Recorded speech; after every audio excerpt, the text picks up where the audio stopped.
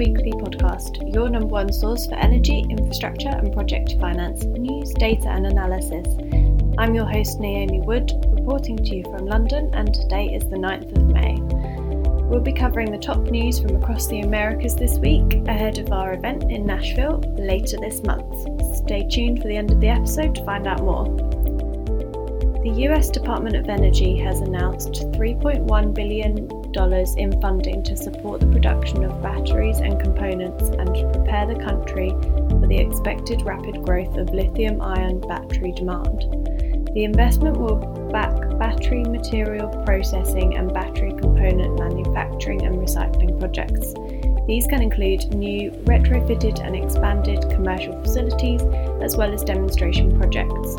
Individual awards will range from $50 to $400 million. The funding comes from the bipartisan infrastructure law passed last year. The legislation includes more than $7 billion to boost the US battery supply chain. Along with the $3.1 billion funding opportunity, the DOE announced a separate $60 million fund for electric vehicle battery recycling and second-use applications.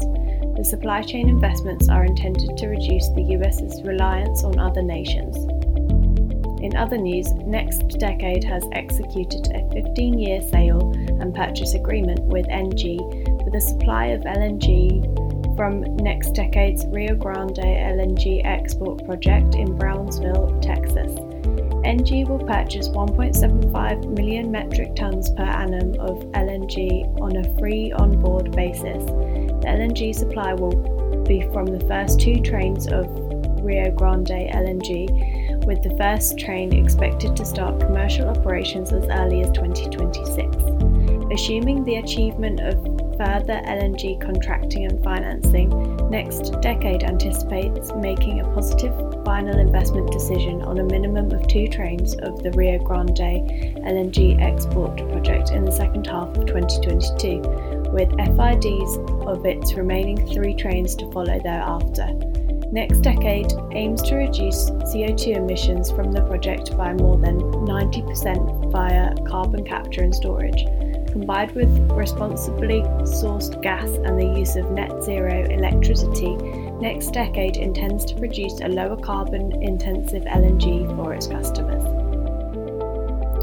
Elsewhere, Turner Group is selling its recently built portfolio of 1,200 kilometers of power transmission assets in Brazil, Peru and Uruguay to CDPQ for an equity value of €265 million. The deal will give Turner a capital gain of over €60 million and enable CDPQ to enter the Latin American energy transmission market.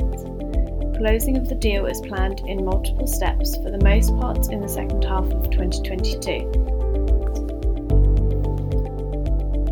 IFC is making a $10 million investment in the form of preferred equity in Batia, a Colombian electricity retailer and aggregator, to improve access to cleaner energy, contributing to the country's climate commitments.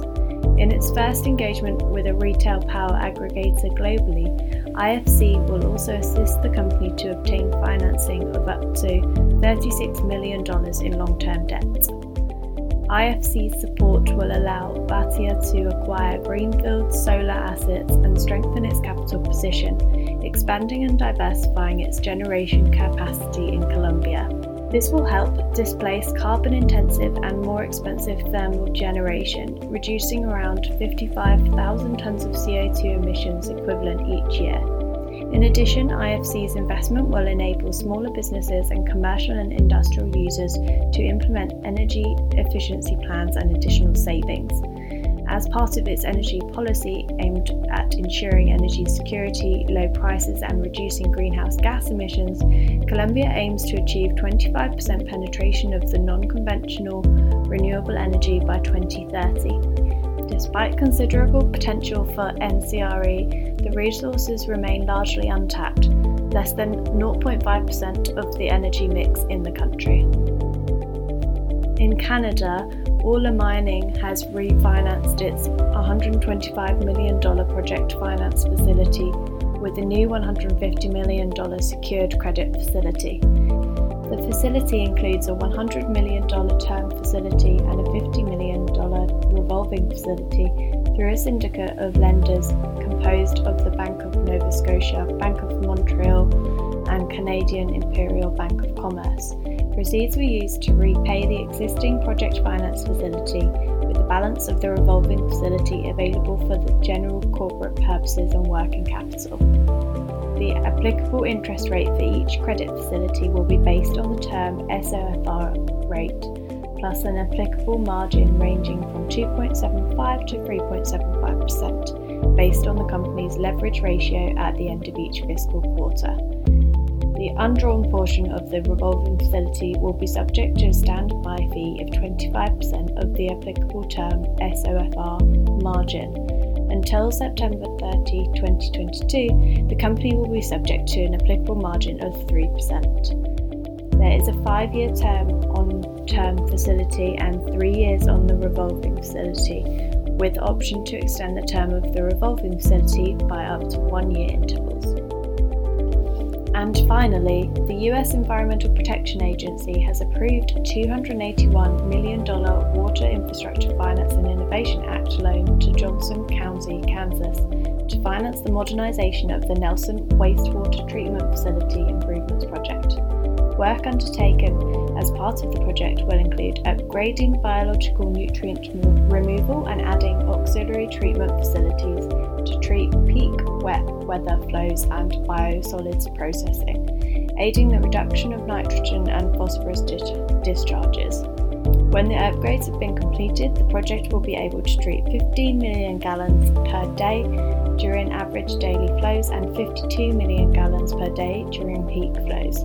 The project will also provide an additional 87 million gallons per day of wet weather auxiliary capacity.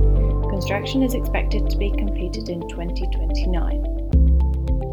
And those are our top headlines across the Americas for this week. As I mentioned at the start, we are heading to Nashville this month for our next live and in-person event, Financing America's Infrastructure. This is taking place at the Lewis Vanderbilt Hotel on the 24th and 25th of May. We have an amazing lineup of speakers. Head on over to our website to find out more. If you are an attendee, you can still book a hotel room at the venue with our preferential rates. Find out more on the website and book with this great discounted rate before the 16th of May. That's all for this week, folks. Thanks for listening.